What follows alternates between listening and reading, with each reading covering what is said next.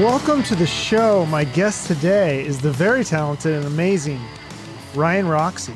So Ryan's had quite the career, from early bands like Candy and Electric Angels to working with Gilby Clarke and Slash, and of course being the guitarist for Alice Cooper. So he's got some great stories like Bret Michaels saving his guitar, auditioning a famous singer for Slash's Snake Pit. Plus, I like hearing his insight on success and fame, and he's also got a podcast of his own, so I'll shut up and let him tell the rest. Yeah, so tell me about that. You're born and raised in the Bay Area, and you grew up an Oakland Raider fan, and did you play Little League Baseball with John Madden's son? That's pretty cool. Wow, that's deep. You've gone deep inside down the rabbit hole of Ryan Roxie. Yeah, no, it's fascinating. I grew up in the suburbs of Oakland, a place called Pleasanton. And it so happened that the head coach of the Raiders during the 70s, during the heyday, John Madden, lived in the same housing tract as my family did. We all lived in, God dang, what was it? Highland Oaks. Have we started? This is it. This is the show. Okay, why not? Damn. All right. I was waiting I see it was recording now, so we are going. Yeah. I mean, it just got right out of the gate. You give me. I like to start at the beginning. That's kind of like you grew up in Oakland. I don't want to, because that area has changed a lot over the years. So just. Oh my God. It's changed so much. The housing prices. I grew up. Yeah. Yeah. I mean, when we moved there, when we were first, I guess I moved there when I was 2 years old. So I didn't really know much about the property values back then. Sure. But the thing was, the houses were like affordable because it was just it was a suburb. It was a cow town, really. Yeah. And the sort of track housing that I lived in, the track housing unit that we all lived in with cul-de-sacs and little, ways, Applewood Court and all this kind of stuff. A bunch of the Oakland Raiders lived there. Gene Upshaw lived right up the street. He lived in a nice house, though. He lived off of Foothill Road, and that was kind of the nice place. But John Madden, who was a head coach at the time, which probably didn't pay that much more than what my dad was making at the time. It was kind of, back then, football was kind of like a working man's game. It wasn't what it's like today. So his kids went to the same high school I did, and same junior high, and we started playing Little League. And I believe Mike, I think, was his older brother, Joey, because Joey was the one I played Little League with. But then I remember Mike Madden, who was also John Madden's son, a little bit older. He was my flag football coach in literally like 5th grade. Weird. And I still remember to this day. I never really spoke of this memory, but it does kind of come back to me every once in a while. I made this insane catch.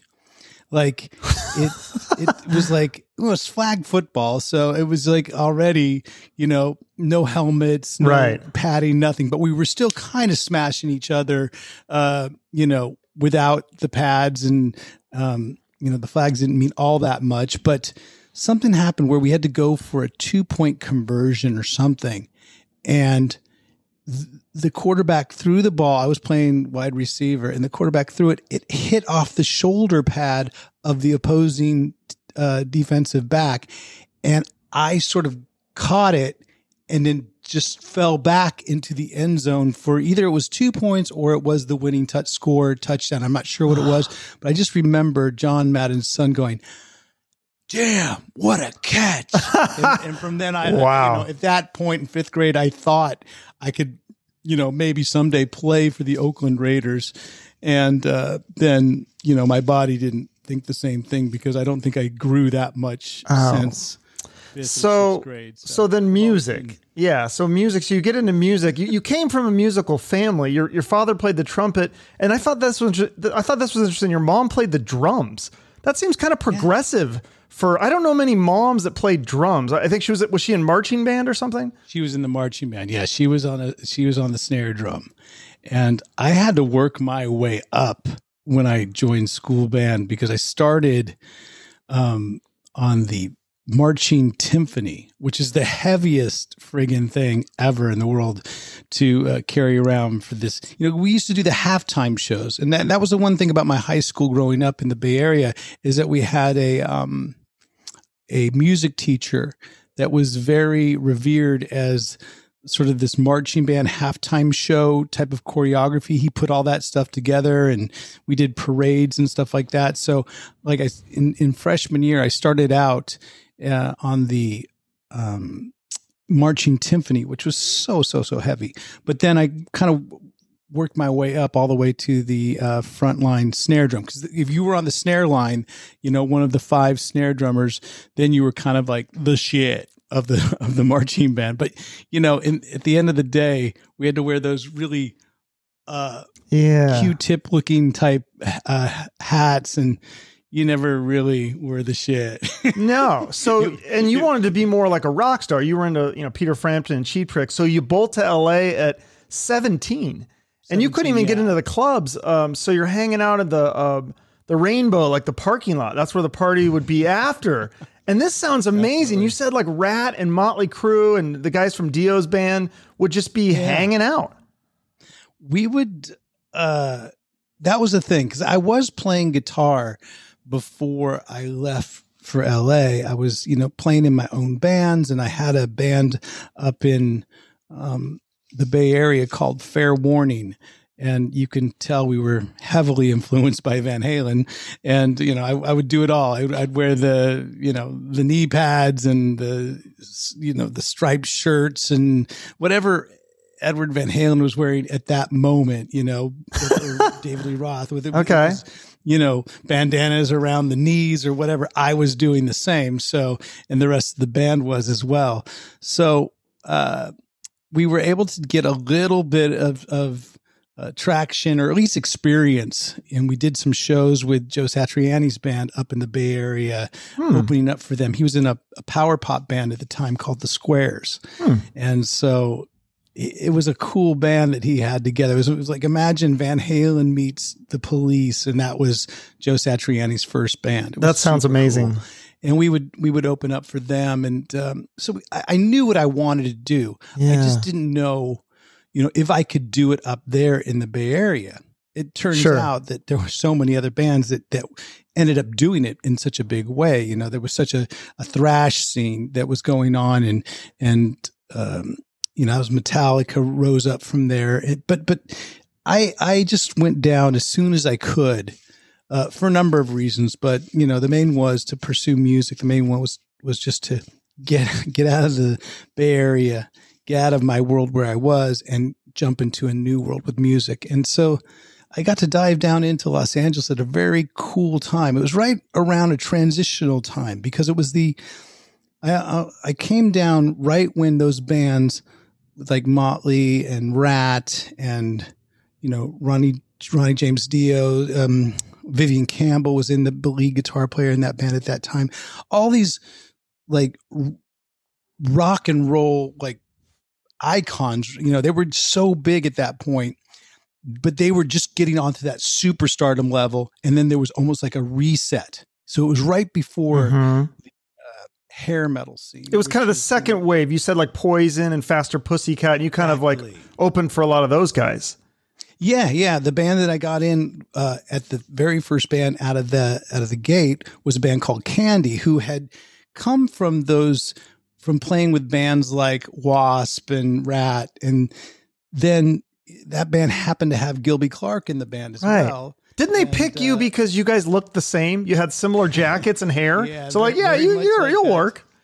Very much like that Brady Bunch episode of Johnny Bravo. I fit the suit, I kind of fit the black leather jacket was bought from the same store that we all shopped for our black hair dye at the same, sort of beauty supply store. We all bought our Aquanet, the same unscented can at the same drugstore. So yeah, we all kind of fit together.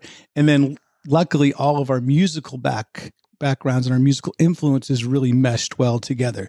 Gilby being from the Midwest and being Ohio, he had a bit more of that punk rock, a little bit like Pretenders meets, Johnny Thunders meets the Ramones, and then me and Jonathan. Jonathan had originally, the bass player and principal songwriter, had come from the Bay Area as well. So we had a lot of that Bay Area sort of great music, like huge spectrum of music, a lot of different types of music to use as influences. And so we had that. And then John Schubert, the drummer, the visual timekeeper, if you will, he was, born and raised in LA. So he had all those great LA influences, and it all meshed together because we liked really heavy guitars. We liked really large hair, like Motley Crue, early Motley Crue. Too Fast for Love was like such a big album for me, such a big influence. And we all loved Cheap Trick. Mm-hmm. So we all had that sort of pop sensibility, but liking it with a bit more of a heavier or grittier type of guitar tone. Yeah. So how did, you said that Riki Rachtman, the host of Headbangers, future host of Headbangers Ball at the time, auditioned for Candy as a singer. That sounds interesting. And then, so how did you two become friends? Because usually when I don't get the job, I don't become friends with the person that, turned me down. Riki was such a cool personality that, you couldn't not be friends with him after that audition. And he did a great job at the audition. It wasn't like that oh, you don't cut it. No, he was really good. We just at the time were going through a lot of auditions with that band. And I remember, when we ended up deciding on a singer, I think we did 1 or 2 shows with that singer. And then it was like, wait a second, it really works when Gilby's back in the band, because Gilby wasn't there for those auditions. Oh. He had started to say, like, I think I might want to try and do something on my own. So that's when Gilby came back, and Gilby became our singer for Candy during that sort of second wave of Candy. But Riki Rachtman, he is, Headbangers Ball. A lot of people know him from that. But, shortly after he tried out for Candy, he started this club called the Cat House. Down.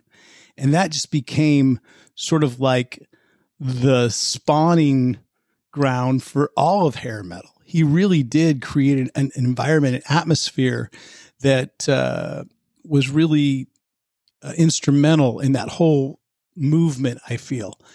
And I was lucky to be like right there, like by his side on so many of those historical Tuesday nights, because we just became friends. We became That's awesome. Real good buds. And I actually got almost arrested in his red Camaro one night because I borrowed it to go, because I'd forgotten something at my apartment. I'd forgotten like a pair of pants. Someone had loaned me, and I said, "Oh, I'll give you back your pants." So he goes, "Oh, just take my car." And on the way because he was DJing at a club that night. It wasn't Cat House. It was a different club. I think it might've been, what was it? What's that, Night at the Roxy? Or it used to be, it was one of those clubs that was right up on Sunset. Okay. And they actually made a movie about it. Night at the Roxbury. It was that club, that sort of area, that venue. And so I drove that to the apartment in his red Camaro. And of course, if you drive a red car in Los Angeles and you have hair that looks like mine at that time, and like completely sober, everything's fine, straight and narrow. It's just that I'm borrowing a car that happens to be non-registered and could be stolen. Oh, whoops. So I end up in a holding tank at the Hollywood Police Department, and Riki has to come and bail me out because it's a big, he had just bought the car from this girl who had unregistered the car. Riki hadn't registered it yet. So at that little window of time, it was literally a stolen car. So speaking of stolen, tell me the story about when your guitar was stolen and how somehow you come to meet Bret Michaels through this. Oh, wow. God, how do you know that story? That's a really undercover. Yeah, Bret. I do always have Bret Michaels to thank for finding my. It was a red, just Ibanez Destroyer 2, Candy Apple Red. I brought it down for the Bay Area. It was kind of like a copy of an Explorer, right? And it had humbucker pickups. That's the reason why I liked it so much. And I think they made blue ones and they made red ones. And I actually still own a blue one, but that red one got stolen out of the back of my truck. I just left it there again, one of those times where I'm going to run up, get this something, and then come right back down. And when I came back down, there's a broken glass and, someone had, so who do you go to find this, and I'm with a buddy of mine, and he's like, we got to go to Poison. They know everybody in this town now because they've been promoting the hell out of themselves. So they happen to live right across the street. We lived right behind the Grauman Theater in Hollywood, at the place called the Madison, and they lived at the Orange Towers. So it's conveniently right across the street. And so we go into this apartment, and it's literally like it's a crack house minus the crack, because nobody was doing crack, but you might think it was, because there was no furniture. It was just mattresses on the wall. And there was basically lyrics and graffiti on the inside of the apartment walls. And it was the whole band was living there at that time. And it was before they actually had Cece in the band, because their original guitar player from I think Pennsylvania had to go back. Yeah, he went back. Matt Smith, I think it was. His girlfriend got pregnant. They had a baby. I don't know what the whole deal was, but I'm sitting there, and I remember sitting on this mattress. He's like, "Oh, tell me about the guitar." Okay, I'll put some phone calls out. And this is the back of the time where there was an actual phone. Sure. And I don't know how they could afford a phone. And it must have been the only bill that they had, because it certainly weren't paying for any sort of cable or any sort of. And you said like their place was like, you kind of lived in a shithole, but their place made your place look nice. Yeah. Well, I kind of felt a little bit privileged to live right across the street. I lived on the 11th floor. I had a couple roommates, and we lived in this place called Super Thrills. Maybe it was 1205. I lived in a couple apartments in that building. Yeah. But getting back to the Orange Tower, I remember Brett just saying, yeah, I think we can find it, because, we do know a lot of people. And so literally within 2 or 3 phone calls, some guy was on it.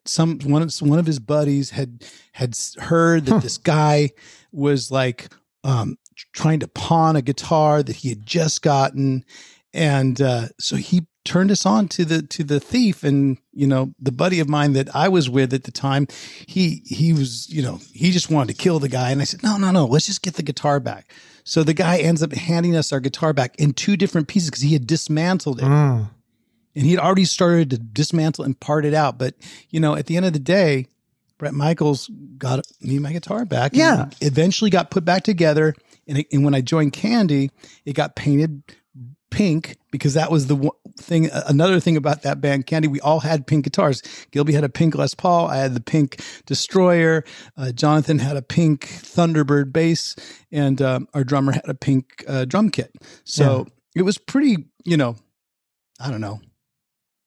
Pink, yeah, I guess you could say, right? But so you're Michaels, I still remember to this day Bret Michaels playing me some of those. Yeah, I was going to ask you about that. So he's playing you the Look What the Cat Dragged In demos, and their guitar player went to Pennsylvania. Why didn't you say, "Hey, maybe I should join this band"? I mean, you could have been the guitarist for Poison. I don't know if I could have. I think the opportunity was there. I don't know. It was one of those situations where I was already in a band at that point with a guy named Jeff Scott. And Jeff Scott was signed to, was it Epic Records? And Epic Records was the home of Cheap Trick. So I was by, 6 degrees of separation. I was on the same label as Cheap Trick in a way. So I was playing guitar, and actually, through Jeff Scott, that's how the guys in Candy all came about, because they knew Jeff, and they knew this guitar player that kind of looked like them. And a lot of the Jeff Scott fans had said, "Hey, man, you look like you should be in Candy." So that's how that all ended up working out.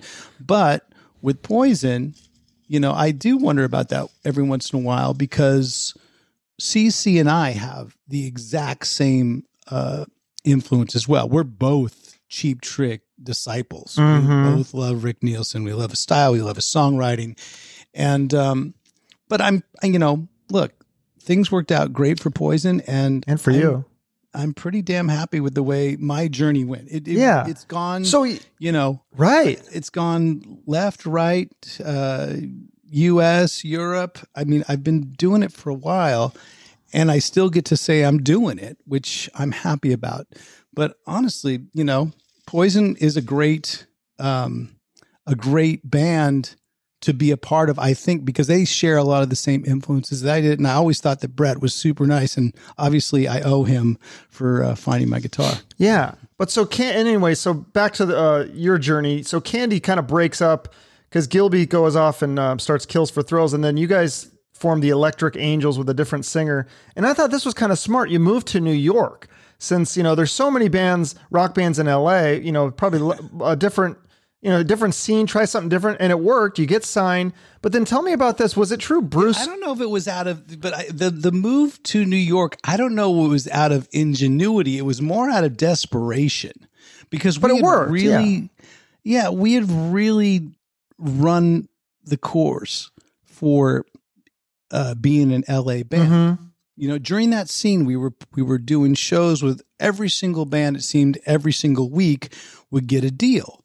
And every time we would make a demo, they would say, "Oh man, we really like it, but do you have one more? Just one more." So basically getting interest, but passed on by every single label, but still being able to get a following together and grow a following and do all these really cool opening shows. Like we were the support act for almost every cool British band that would come into town. Whether it was at Scream, which was another club like Cat House that really, it was like, if you could think of Scream, Dale Gloria was the owner of Scream, and she would put us on these amazing shows that had bands like Balaam and the Angel. They had, Jane's Addiction would play there quite often. That was a bit more indie. Okay. Scream was, because it was located downtown. It was a little bit more of the indie rock, but it was still had, lots of heavy guitars and lots of goth, The Damned we opened up for as well. One of the biggest shows Electric Angels opened up for at John Anson Ford Theater was Zodiac Mind Warp. And so we had a bunch of cool shows. It's just that we never got, always the bridesmaid, never the bride. Never got that big break. Of saying with Electric Angels. So we said, you know what? Here's this opportunity for us to go east when everyone's coming west. Let's try it because we know what's for us here. We don't know what's for us there. And within 3 shows, we got signed by one of the labels that had already passed on us. Right. Different AR rep though, or something. Yeah. Different A&R guys. Yeah. Completely different staff. And it was the same label, but yeah, they had passed on us in Los Angeles, and then we got a record deal. Again, with one of those really cool support gigs. We were the support act for Dogs D'Amour. And Mother Love Bone too, right? And Mother Love Bone was the middle act. And I think the record label came to see the middle act thinking that we were Mother Love Bone. Oh. When they found out that we weren't, they were like, "Oh, we really liked you guys a lot. Can we sign you?" Oh, so nice. Again, Bret Michaels, thank you for the guitar. Mother Love Bone, thank you for the record deal. Mm-hmm. So wait, was it true you were managed by Bruce Kulick of Kiss for a little while, and then? We weren't managed by Bruce, but Bruce actually produced a round of our demos. Okay, but so did you have a song called "You Put the X in Sex"? Because Kiss later had a song called "Let's Put the X in Sex." Did they steal that from you guys? Coincidental. Coincidental. Okay. Yeah, that's where we figured out one of Gene Simmons' many famous quotes over the years, but it's truth. You cannot copyright a song title. Yeah, because it doesn't sound the same, but yeah, it's similar. It doesn't sound the same, but it was very, very curious of how we put out a song called "You Put the X in Sex," and then literally 3 months later, or however long it was, Bruce plays obviously the demos to the band. This is what I've been working on. Oh, this is cool. They put out a song called "Let's Put the X in Sex." So it's very Spinal Tap, but it's that little twist. It's just a little twist. But another thing that was kind of interesting about Electric Angels was John Bon Jovi was a fan, and he kind of stole something too. I don't know if this was a tribute or whatever, but his song, "Bed of Roses," it's from your song. Our "Bed of Roses" has become a bed of nails. From your song, "True Love" and other fairy tales. Yes. The song, it was the ballad off the album, and I'm really, really proud of that song. Tony Visconti was the producer of that album, and he did such a great string arrangement on that song that I feel everybody should, give it a fair shake. I mean, God, if we would have had a quarter amount of the success that Bon Jovi had with that song, with his song, his version of it, or his line of it. Again, it was just a line of a song he thought was clever. And, Jonathan Daniel, our bass player, he's a very clever guy. I mean, he always has been, and he remains to this day being very clever. He's a manager now, and he manages bands like Green Day. He manages, Panic at the Disco. He manages Train. Did he manage Train? Yeah. Yeah, and I know I'm sure there's more bands that I'm not mentioning now, but yeah, he's done really well for himself, and like I said, his songwriting, his lyrics were always noteworthy. Absolutely, and it definitely had some influence on songs for me later when I went off to do my own solo stuff. Yeah. So before you do the solo stuff, Electric Angels, it doesn't work out. But did I hear this right? Were you in a band? There's a band in Seattle. I'm from Seattle. I grew up in Seattle in the 90s. There was a band called Sweetwater. Did I hear you say you were in that band, or you tried out? Yes, What's the story there? Because I love that band. I did not know you were a member of it. Sweetwater was I met them right when the tail end of them recording Super Friends, which was that album produced by Dave Jordan. And I was able to get into that band. They wanted to add a guitar player because the guitar player that the lead guitar player that they had for that album, for the first album, they were friends, but he wasn't playing with them, so much anymore. And they had sort of whittled it down to a 4-piece, but then they wanted that extra guitar player. And I related to those guys so well. I met them down in Los Angeles and went to the studio, and I'm listening to these mixes that they're playing of Super Friends. I'm going, this album is really, really good. Mm-hmm. And they invited me up to Seattle. They said, why don't we come up and jam? And if the jam works out good, we have a gig, because we could do the gig as a 4-piece, or you know what, if you know the stuff, maybe you can just, step in with us. And I said, I always want to be, over prepared when I go for a gig, if at all possible. So I really studied the songs. I really got into it, and I was ready for the gig. So the audition basically turned into a gig, and there was, I guess it was a year, 2 years we were doing it. I would fly up from Los Angeles. I would fly up to Seattle and do these sort of weekend warrior gigs, and they would play all around, like in Bellingham and all these college places, right? Yeah, and had such a great following. People loved their music. And then when Super Friends came out, the radio really supported it. So it was really cool to be part of a different sort of scene, but a scene nonetheless, because I'd been part of that hair metal scene, right? During the GNR days and the LA Guns and Faster Pussycat days. But then to go up and catch this sort of wave of the end of the sort of grunge era in that sense, because there was, I remember bands like Presidents of the United States, Posies, all these bands were like really, hitting on all cylinders at that point. And of course, Soundgarden and Nirvana had taken off crazy. So Super Friends and Sweetwater, the band was at that time managed by Susan Silver Management. So that helped out. who also managed Soundgarden at the time. So all those things kind of worked out. And then when it came time to, right around the time that they were going to go do they did a super long sort of van tour across the U.S. with, who was it? Some really credible indie bands and stuff. And okay.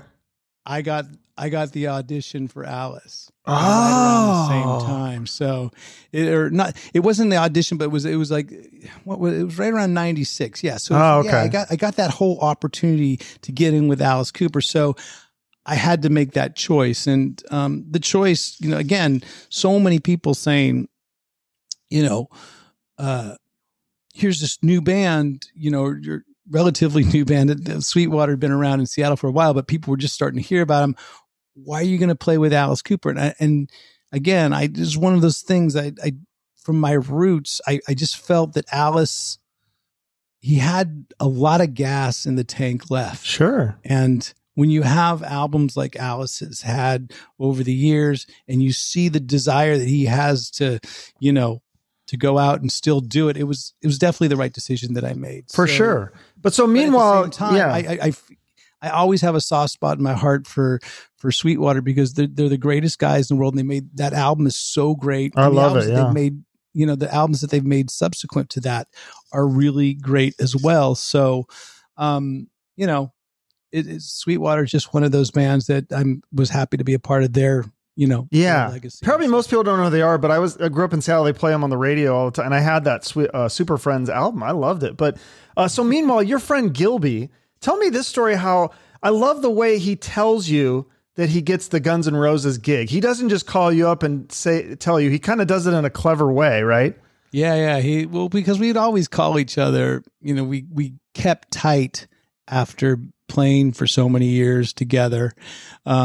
And then we had moved to New York, and he was in Los Angeles. So we'd always call each other if we had a gig, if we were on a tour, and say, hey, I got a gig. When we came in with Electric Angels, we'd always invite him down to whatever gig we had in town. We'd play like the Palace in Hollywood. We'd open up for Hurricane, or maybe we were on tour with Danger Danger, and we played, it would always be a club, a bigger club or something like that, if we could cross paths. So he gives me a call, and he goes, hey man, I'm coming into town tomorrow night, and I got a gig.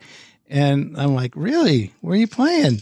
He goes, a place called Madison Square Garden. and the thing was, it's like, this was before everybody had an Instagram account where they could Twitter post it 10 times, and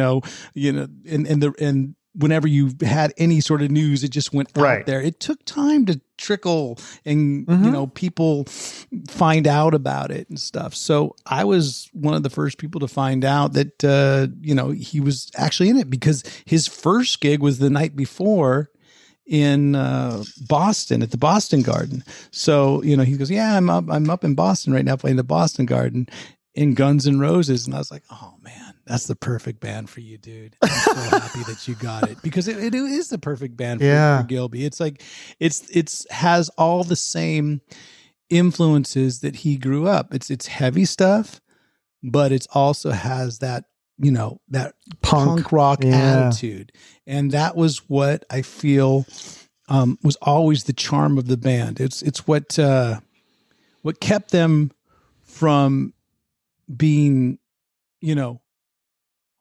a little overboard heavy metal. It kept them that heavy rock and roll metal sort of right in that gray area, which is the perfect area to be in, because at the end of the day, they also had songs that you would stick in your head and hum along, and Slash would write riffs that would, you'd wake up and you could still hear it in your head. So, that was a really great band for Gilby, and subsequently a great band that I've always had some sort of connection with in one way or another, whether it's going back playing with Gilby or then later years playing with Slash. Yeah. And so, but that first solo record that Gilby did, Pawn Shop Guitars, I loved I still love that record. I think it's brilliant. I think it's super underrated. And you got to play on that and tour with him.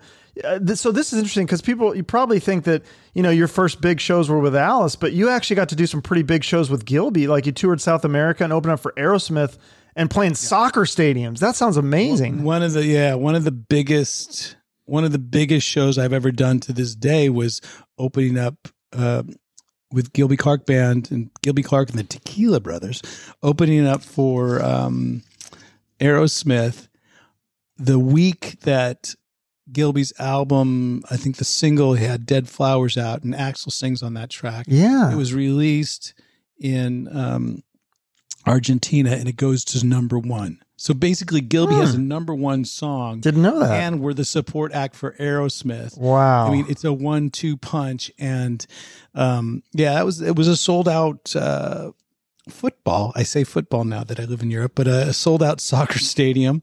And it was super memorable. I mean, I've obviously been very thankful and lucky to play as many big gigs with Alice over the years, but that one was my first sort of monster gig. And so how did Alice find you then? Is it through Gilby or was there some other connection? Yeah, okay. Because originally he wanted you and Gilby, right?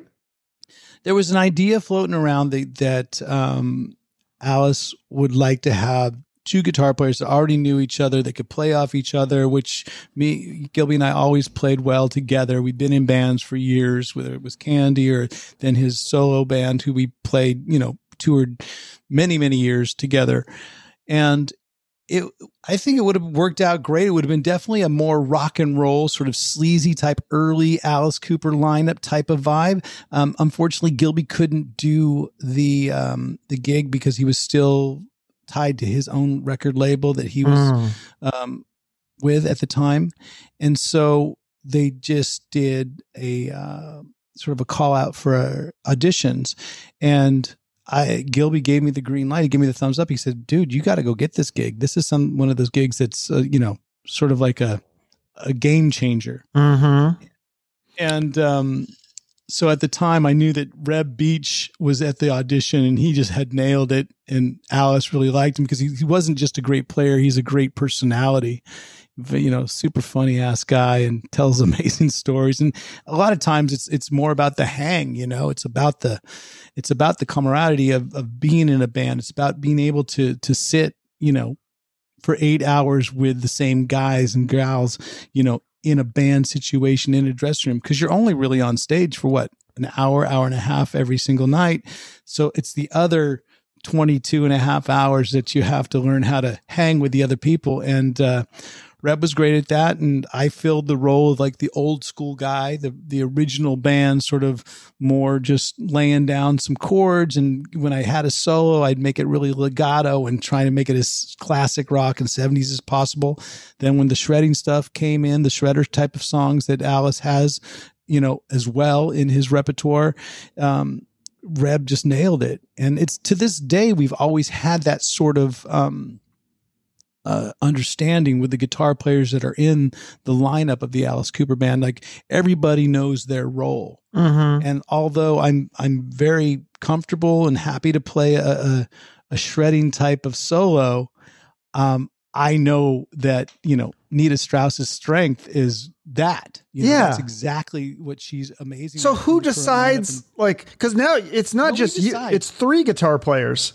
We have 3 guitar players in the current lineup with Tommy Hendrickson, Nita Strauss, and myself. Yeah. And it's really no decision that has to be made. We just kind of know as soon as we hear the song, we go, yeah, this is definitely a Nita solo, or this is a Tommy solo. This is very rock and roll. This has that sort of old school, just, whether it's Chuck Berry or whether you want to say a little Johnny Thunders vibe to it. Yeah, that's Tommy. Or this is original band stuff. This has Roxy on it. So, I mean, and Alice at the same point, he loves guitar solos. So he's one of those guys that says, yeah, dude, everyone gets a solo. Everyone gets a solo.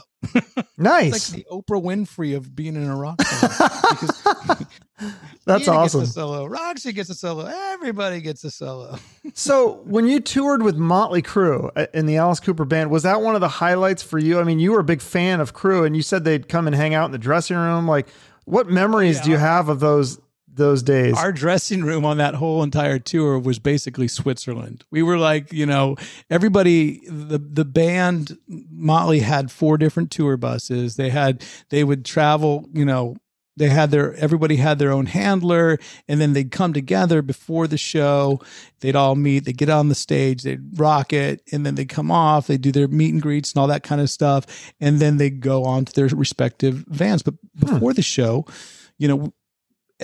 being that every band member in Motley had their own dressing room, they wanted a place to hang because that's what it's all about. At the end of the day, it's about the hang. And the Alice Cooper dressing room, the sort of band dressing room, was sort of the safe spot for everybody to come in. So it would be very, very common for, Tommy and Nikki and Vince or, and Mick to like each pop in, for a little while. Hey, what's happening tonight? Okay, cool. And then just, go off to their own dressing room and, do their thing. But yeah. So crazy. I'm just totally picturing the Wayne's World. Just, come on in, hang out with Alice Cooper. Oh, okay. The fact that we got to do the whole tour for twice, I think we did 2 runs with them. Yeah. And then do the Australian run with them, the Australian leg with them, do the European leg with them, then do the US twice with them was a real treat because it wasn't like this, okay, we got this one show. No, this is a whole tour. You get to know the band, you get to know the set. We definitely knew the set. They knew our set and we knew their set by the end of the tour. And just a lot of cool experiences. Although those one-offs that you do with bands, and you're lucky to do ones, every once in a while with like a super group like Queen, those are super memorable as well. Like just our last sort of tour since everything stopped was the Australian tour, and we did a show with Queen down in Sydney in the beginning of 2020, right before everything shut down. And that was still, to this day, one of those bucket list memorable gigs, being able to play in front of Queen. Yeah, that's amazing. Well, speaking of bucket list, I mean, you did some other stuff too in the 90s, like Dad's Porno Mag, and you did the 70s cover band Glam Nation, but Slash. You got to tell me about this. I'm a huge Guns N' Roses fan. You played on the Ain't Life Grand album, and I heard you say that you guys tried out several singers before you decided on Rod Jackson. Is there anyone memorable that you tried out at that point? Do you remember? Wow. What was the band with the chainsaw? Jesse James Dupree?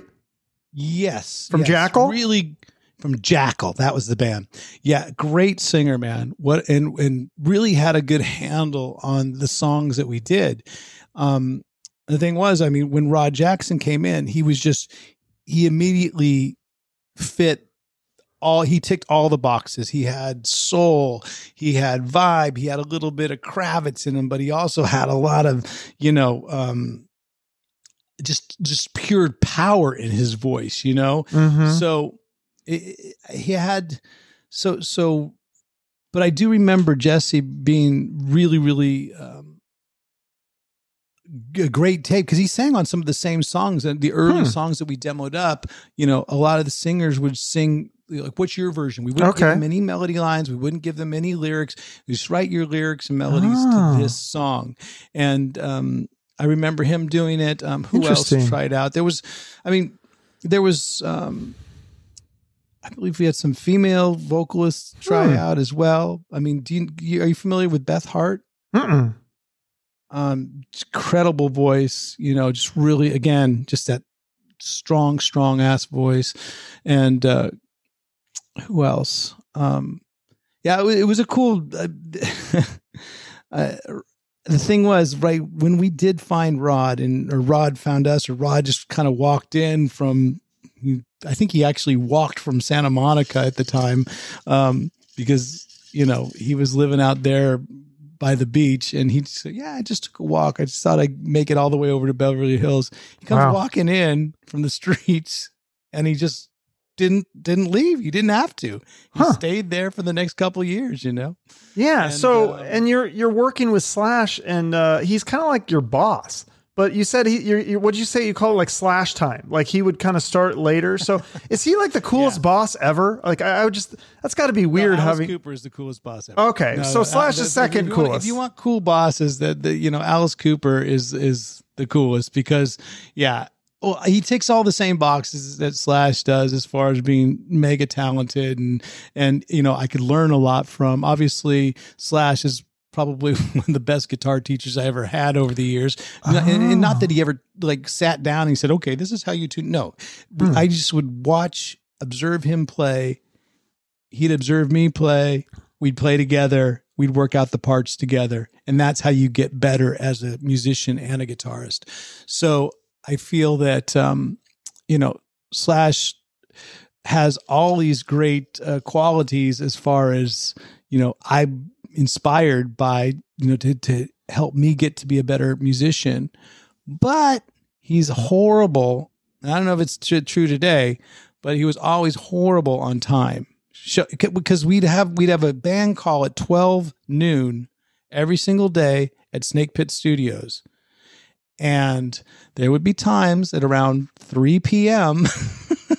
or maybe 4, maybe getting into the early evening, late afternoon, he would come down from his own house because we practiced at his house at Snake Pit Studios. So he would make it down there and sorry guys, I'm sorry, man. But then again, we'd make up for it because we'd end up jamming until like about, 11, 12 at night. And then we'd go, probably eat at the Rainbow at that time. He'd say, dudes, I was late today. I got this one at the Rainbow. That's interesting because I always thought when Guns N' Roses would go on late, I always blamed Axl. But maybe it was Slash, or maybe it was both of them. But that's kind of funny. I think there might have been a little rub off of Axl because I think Axl's notoriously been the one. I'll tell you who's not late and ever been late for a gig is Coop. Really, Alice has never been. Yeah, and it is a stickler for me. I mean, I try to be as on time as possible. Whether it's doing a podcast, whether it's doing you're right on time today. Well, I try to be. I understand, 15, 20. Yeah, that's fine. It's rock and roll time. But when you get on to, a couple hours. I get nervous sometimes. Yeah, like I had Karabi on and I think he just, I don't know, you forgot or something. And I was like, oh God, is he canceling on me? And so it just, it happens. Robbie is just always busy doing beard maintenance, probably. That's what I love him. That was one of my favorite episodes. But so your solo stuff, this is cool. You have why is your box set? It's called the Roxy box. Shouldn't it be called the Roxy Boxy? Is that maybe that? I don't know. I wanted to call it that. But no, tell me about the song. More artistic that it I don't know. Almost rhymes but doesn't rhyme. I don't know. The Roxy box. It's almost. I like it. No, I like it. I don't know. It's like this song, Me Generation. These are some pretty ballsy lyrics. You talk about the spoon-fed, brain dead. This is kind of like a startingly accurate description of our youth. Like, is that what it's about? Or well, the line is spoon-fed, brain dead, idle population, and idle instead of IDLE, it's IDOL. Idle. Like American Idol population. Yeah. So, it can go both ways. And again, that's probably a little bit of lyrical influence from JD from Electric Angel days, but Me Generation is one of those FUs because so many people write FUs to the older generation. This is my FU to the younger generation, just stay on your toes. I'm sure. Look, you got the thing that every younger generation has on the older generation is that they're young. Yeah. Right. They're young. They take more chances. There's more risk. But what does the older generation have? We're a little bit like the old bull sitting up on the hill, and we can just walk down and screw y'all. And the thing is, we've got that experience. So there's definitely a advantage to having experience as long as you're willing to take the risk on and have a bit of that attitude that you have when you're younger and part of the younger generation. So that's what Me Generation basically is. It's my little FU to the younger generation, and hopefully they're up for the challenge. I'm sure I'll do. Yeah, for sure. Well, so you do your own podcast, In the Trenches with Ryan Roxie. Who are some of the favorite guests that you've had on your show, and who's on your bucket list? Like, would you have Johnny Depp on? Because you've performed with him. Like, I think Johnny would be great. Depp would be awesome fun. That'd be a good on. guest to have. I'd have to, if Depp was to come on, I'd have to make sure that we get a special EQ'd microphone because his voice is so soft and low that there would definitely be some re-EQing in post, I believe. But because what comes out of his mouth is always pretty fucking clever. He's a smart dude. He's a very kind dude and very giving, like as far as just generous with his time and with his talent. And honestly, one of the most prepared guys that's ever been jamming with us, with Alice. But Johnny's would be a great guest as far as a bucket list guest. Brian May from Queen, he's on my bucket list to get. I think who else? I mean, I just had some really cool people that have inspired me over the years, like comedians. I've had Doug Stanhope, just had him on recently, and he's super ass fucking intelligent, funny, and has a lot of great stories because we're all coming from the same generation. I've been able to bring some intellectuals, like Jordan Peterson. I'm like halfway through that episode. Tell me about that though, because I heard him say on another show or something where he was talking to Matthew McConaughey, and he had an interesting point. He said, when you're famous, it's got to be difficult to distinguish whether people like you because you're famous or whether they genuinely like you. And it may be difficult for them to even figure that out. Do you have that issue sometimes that people, you feel like, are they just being nice to me because I'm the guitarist for Alice Cooper, or do they genuinely like me? Does that... You know what? I honestly don't think that my fame is on that level as a McConaughey. I mean, if I do the podcast and it starts getting really popular in the next few years, maybe we can taste that. But you know what? I think people like you or don't like you for who you are at this point. For me, I haven't gotten that gratuitous thing, but I've seen it with, the guys that I have played with, like Slash or Alice. I see that there is a big, they're household names. When you get to reach that name of a household status, it's probably really difficult to deal with. Luckily, I feel that I have this kind of sweet spot of popularity because I'm always popular an hour after our show. But then, in the morning, I can just go back to being the guy in the sweatpants, in the hotel gym, trying to keep myself in shape now. So, I feel that getting back to these intellectuals that I've had on the In the Trenches podcast, guys like Jordan Peterson was really cool to introduce to our rock and roll audience, because I think rock and rollers get a sort of a bad rap sometimes of not being as in tune and on top of things as we are. But I mean, think about it. We get to be on stage for an hour, hour and a half. So that leaves us, a bunch of hours during the day to sort of observe the world. And, observing the world, we see all the same crazy shit that our fans do, all the same crazy shit that goes on in the world, all the crazy political shit, all the crazy religious stuff. So we have opinions about that. And I'm happy that within the trenches, we're bringing guests that have and can share their ideas and feelings about that as well. We've had Eric Weinstein on as well. We've had, and again, all musicians are intertwined with it. So if I can get, a comedian and then some musicians and an intellectual and then some musicians, I think that's where I can sort of establish my sort of little niche in this sort of podcast world.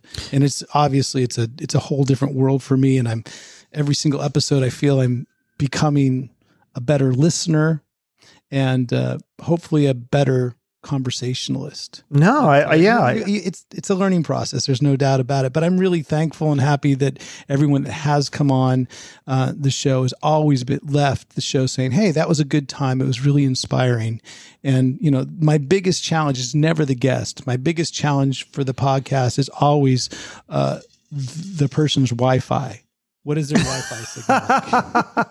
Well, so yeah, because that's interesting. You talk about, inspiring and all that. And you did a TED talk. That was interesting that you talk about practice, persistence, and patience. And you talk about how you had doors slammed in your face, but you kept going. People only see the success.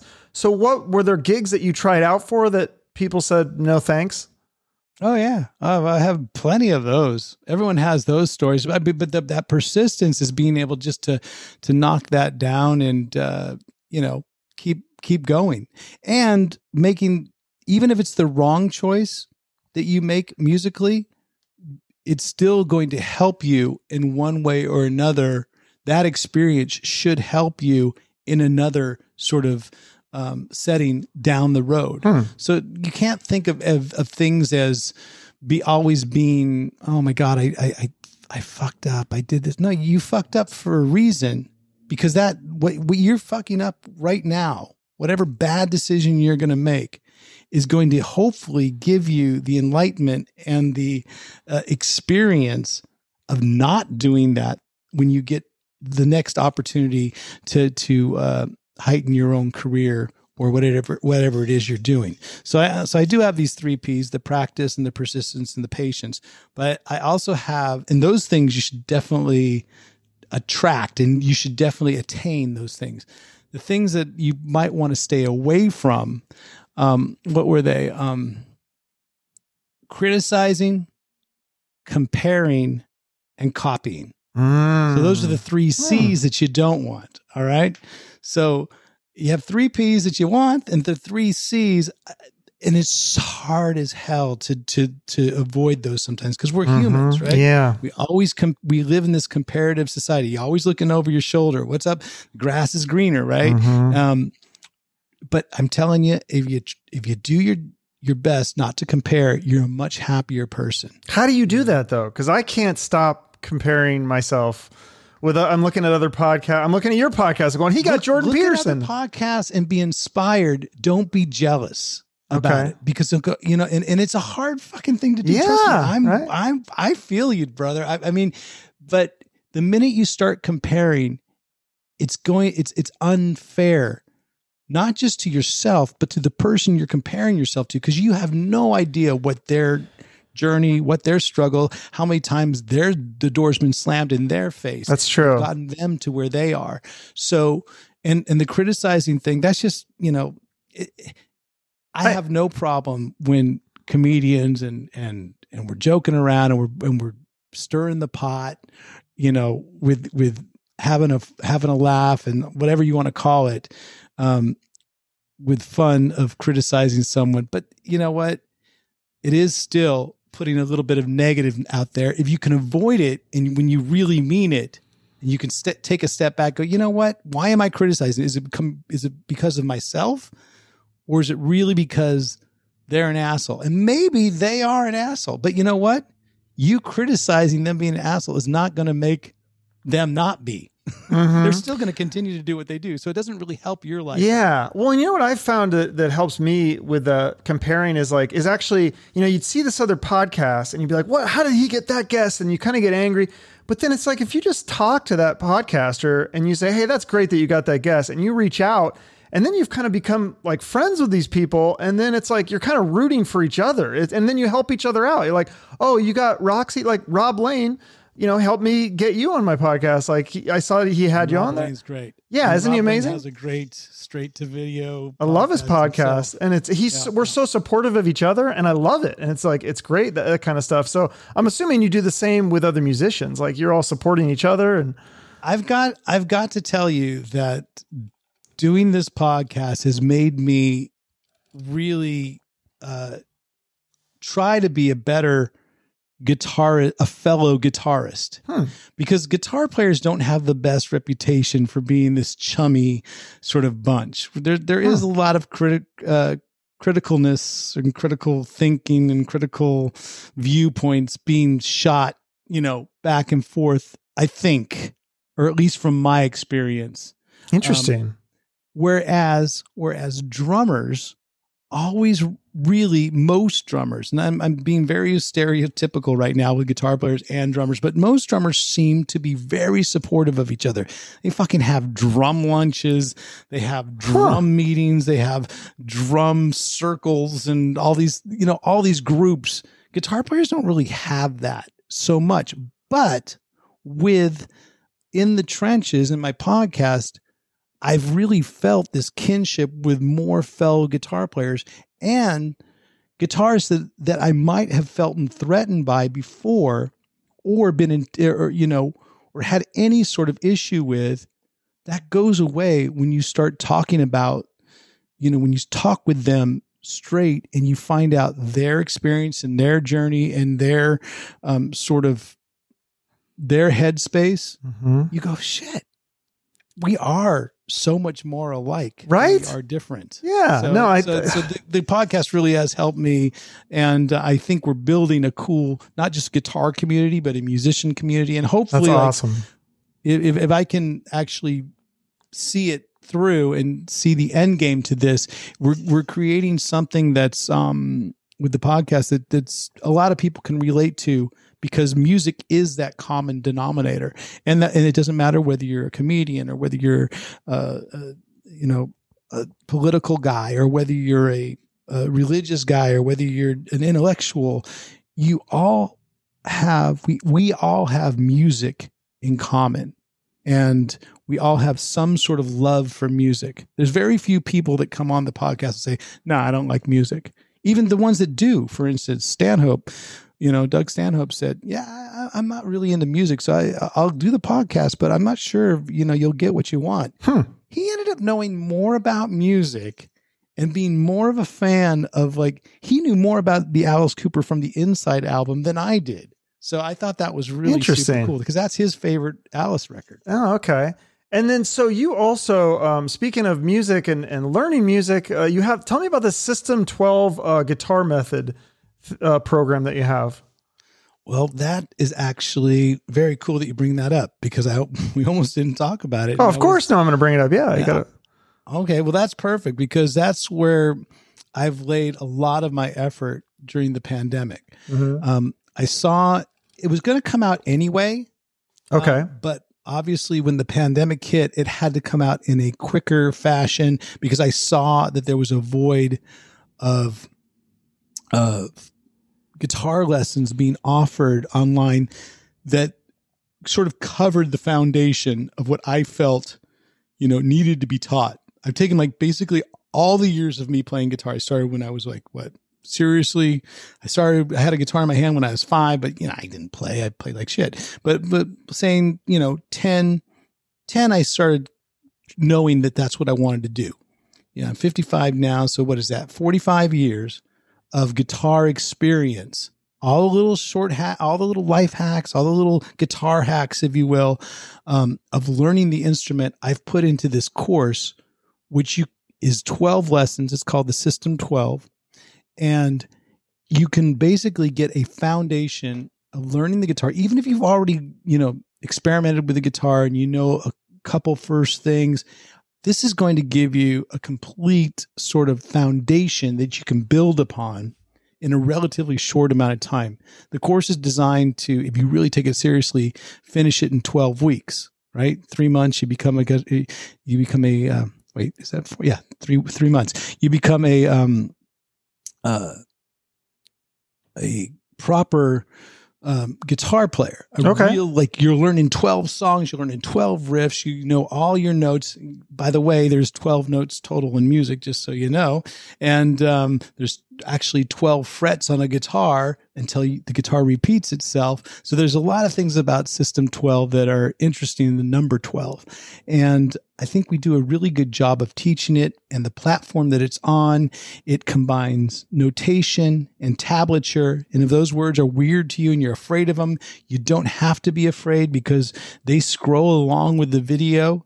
so that whether at the end of the day, you can just look at me and I'm teaching you, or you can look at the tablature and look at the notation, or you can look at this thing called a virtual fretboard, and that'll show you almost like a video game where to put your fingers. So there's so many different ways for people to learn how to play guitar and to get that foundation under their belts. And I think we did a really good job. The whole team that we put together over at System 12 has stepped up. And if anybody's interested in it, I'll put that in the notes. Put the link in there. RyanRoxy.com. Yeah. Put up the link. And that's because that's my whole thing is I would love to have more people play guitar, pass that torch of rock and roll on to the next generation or to the next person. It doesn't have to be someone that's younger. If you're older and you're thinking about, man, I really wanted to learn guitar, but I never took the time. Well, guess what? You got the time. You're probably locked in somewhere right now, or if you've had the time and you can make the time, because this only, it really doesn't take that long, 12 lessons. And if you take it really seriously, 12 weeks. If you want to extend it a little, that's fine too. So, with System 12, as well as the podcast community, we're building something I think that can really help and inspire. That's really cool. So do you feel like at this point in your life, you've achieved like all your dreams? And I mean, because it seems, I would say you've made it. And do you feel like you're happier now that you have all the success that you've completed? Or were you happier kind of like before you made it with that possibility of like what can happen? Or have you just been happy this whole time? No, I've really learned in the last, it's been a while now that I've actually really appreciated it, but I've learned how to appreciate the ride. I say this thing called enjoy the ride, and the ride is that journey, because I can hear what you're saying, back in my 20s, and early 30s, I hear myself, I see myself always looking to the next. What's on the next? Not being content with where you're at. And I mean, Jesus, all you have to do is watch The Last Dance on Netflix to see that, man, you better enjoy the ride. You better enjoy all the success that you have, because you do not want at the end of this journey looking back on it and going, I'm miserable. No, you want to enjoy while you're creating and celebrate the small little victories, but keep the end goal in mind always. Do something every single day that's small that can get you towards that goal and be happy about it. But just know that end goal is going to happen. And you asked me if I was happy with everything. I appreciate you saying that I've made it. I in no way think at this point that I've actually made it. I'm very happy of what I've been able to accomplish, but there's still so much more that I want to. What else do you want to do? I want to get as many people playing guitar as possible, and System 12 is just the beginning of that. I want to get as many people inspired by the podcast, by guests of what they say, so that their viewpoints can inspire you and inspire the listener. I want to continue, if possible, to tour as long as possible, especially, with such a iconic legend as Alice Cooper. As long as he's up for it, and he seems like he's up for it, as every time we talk, he's like, dude, I can hardly wait to get back. I need to get back out on the road, and I feel the same way.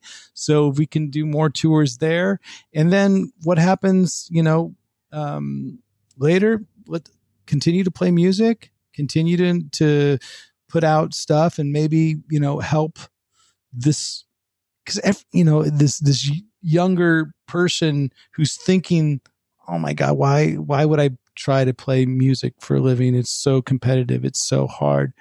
Well, guess what? Everything in life that you do is going to be competitive and hard if you look at it that way. Yeah, that's true. Well, it's like, what does Jim Carrey say? He's like, you can fail at doing something you hate, so you might as well fail at doing something that you love. Exactly. That's great. And I feel that, every single day there's some guy or gal that looks at the guitar and they say, you know what, today's the day I want to try it. And it doesn't matter. Again, they could be young or they could be older, but there's someone that's looking at that guitar and saying, you know what, I think today's the day I can try it, and I will make it. And I want to make that easier for people to do. And I can inspire anyone else to pick up guitar and learn it and make a living out of it because of my story, then that's the easiest gig I think I've ever had, and actually most meaningful as well. That's awesome. Well, I do like to end each episode with a charity. Is there one that you want to promote here at the end, or one that you've worked with in the past? Yeah, I do. I really feel that this charity has helped out. And I worked with it when I lived in Los Angeles in the very beginning days, and they've done so much work since then. And they've accomplished so much. What they do is they take musicians, actors, artists, creators, and they'll put them in a situation where they go to hospitals and basically teach their craft to either terminal patients or people that are in the hospital for long-term care. They'll give them their craft and either entertain them with it, or they'll teach them how to do it, and basically provide such a great feeling of worth for the people that are kind of stuck in the hospitals, the patients that are stuck in the hospitals. And that charity that they've been doing for years and years is called The Art of Elysium. And I believe it's theartofelysium.org. Okay. You should check it. Jennifer Howe runs it. And I was with them early days. We would go to Los Angeles Hospital on Sunset, and where the hell is it? Way down on Sunset. And we would basically just go in the ICU, and anybody that wanted to hear a song, we would basically be walking around from recovery room to recovery room, or long-term room to long-term room, playing our hits and our songs, and the international set list, if you will. That's one great. Of the highlights was I got to play Wonderwall by Oasis with a very impromptu jam by Joaquin Phoenix. Came and sang the lyrics to it because he was there. He was there entertaining. Is he a good singer? I've never heard him sing. Well, he was singing. Okay. I mean, it's Joaquin Phoenix. He could do whatever he wants. I'd be impressed. He's an amazing actor. He's obviously an Oasis fan. So I was playing the song, and he heard the song from another room. He comes running in, he starts singing it, and I'm like, oh, well, this is even better. And you recognize him, and you're like, holy shit, like that's Joaquin Phoenix. Or are you like one of those LA people that you just kind of pretend like it's no big deal? Because I'm like the opposite. I'm such a fanboy. Like I fanboy out. If you see me on the podcast every once in a while, there's definitely people like, when we had Jordan or Eric Weinstein on, or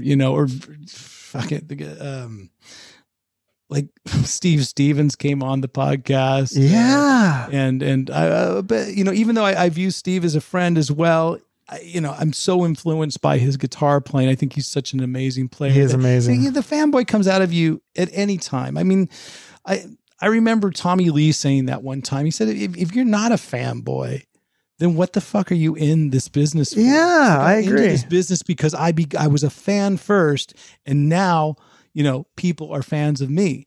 And that's great. It's amazing. Because you always have to have someone that inspires you. It doesn't matter who. I mean, I had Rick Nielsen on. I was completely fanboy now. Are you That's kidding awesome. me? Here's the guy that basically influenced so many of the songs that I've been trying to sort of, not copy, but pay homage to. Pay homage. There you go. Over the years. Very cool. Cheap Trick. All right. Well, thank you, Ryan. This has been amazing. There was a lot of stuff I didn't get to, so you'll have to come back another time and we'll go over more. Part two. Okay, yeah. awesome. You're really easy to talk to, Chuck. And, thank you. It's very, very pleasurable, and hopefully your audience will cross-pollinate over to In the Trenches. Yeah, check out some of your episodes. You got a lot of great, a lot bigger names than I get sometimes. So it's amazing. Well, hey, man. And some of us are the same. One hand washes the other. One hand washes the other. Both hands wash the feet. My friend Weed says that, and I repeat it as often as I can. But I like that. If there's anybody in your audience that's has that desire to, and has that intent to want to learn guitar, go over to check out the System 12, and all these links and all that stuff is at ryanroxy.com. I'll put that in the notes. Perfect. All right. Thanks, Ryan. Chuck, thanks, buddy. See you later. Bye-bye. See you, man. Bye. I learned so much, like Jesse James Dupree auditioning for Slash the Snake Pit.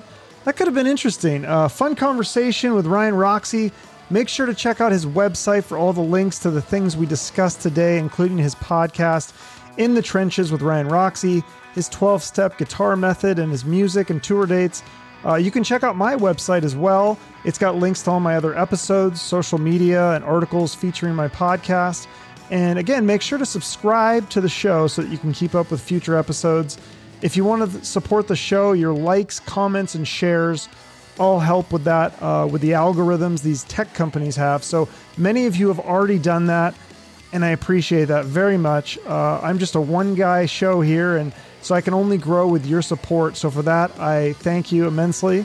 Have a great rest of your day, and remember to shoot for the moon.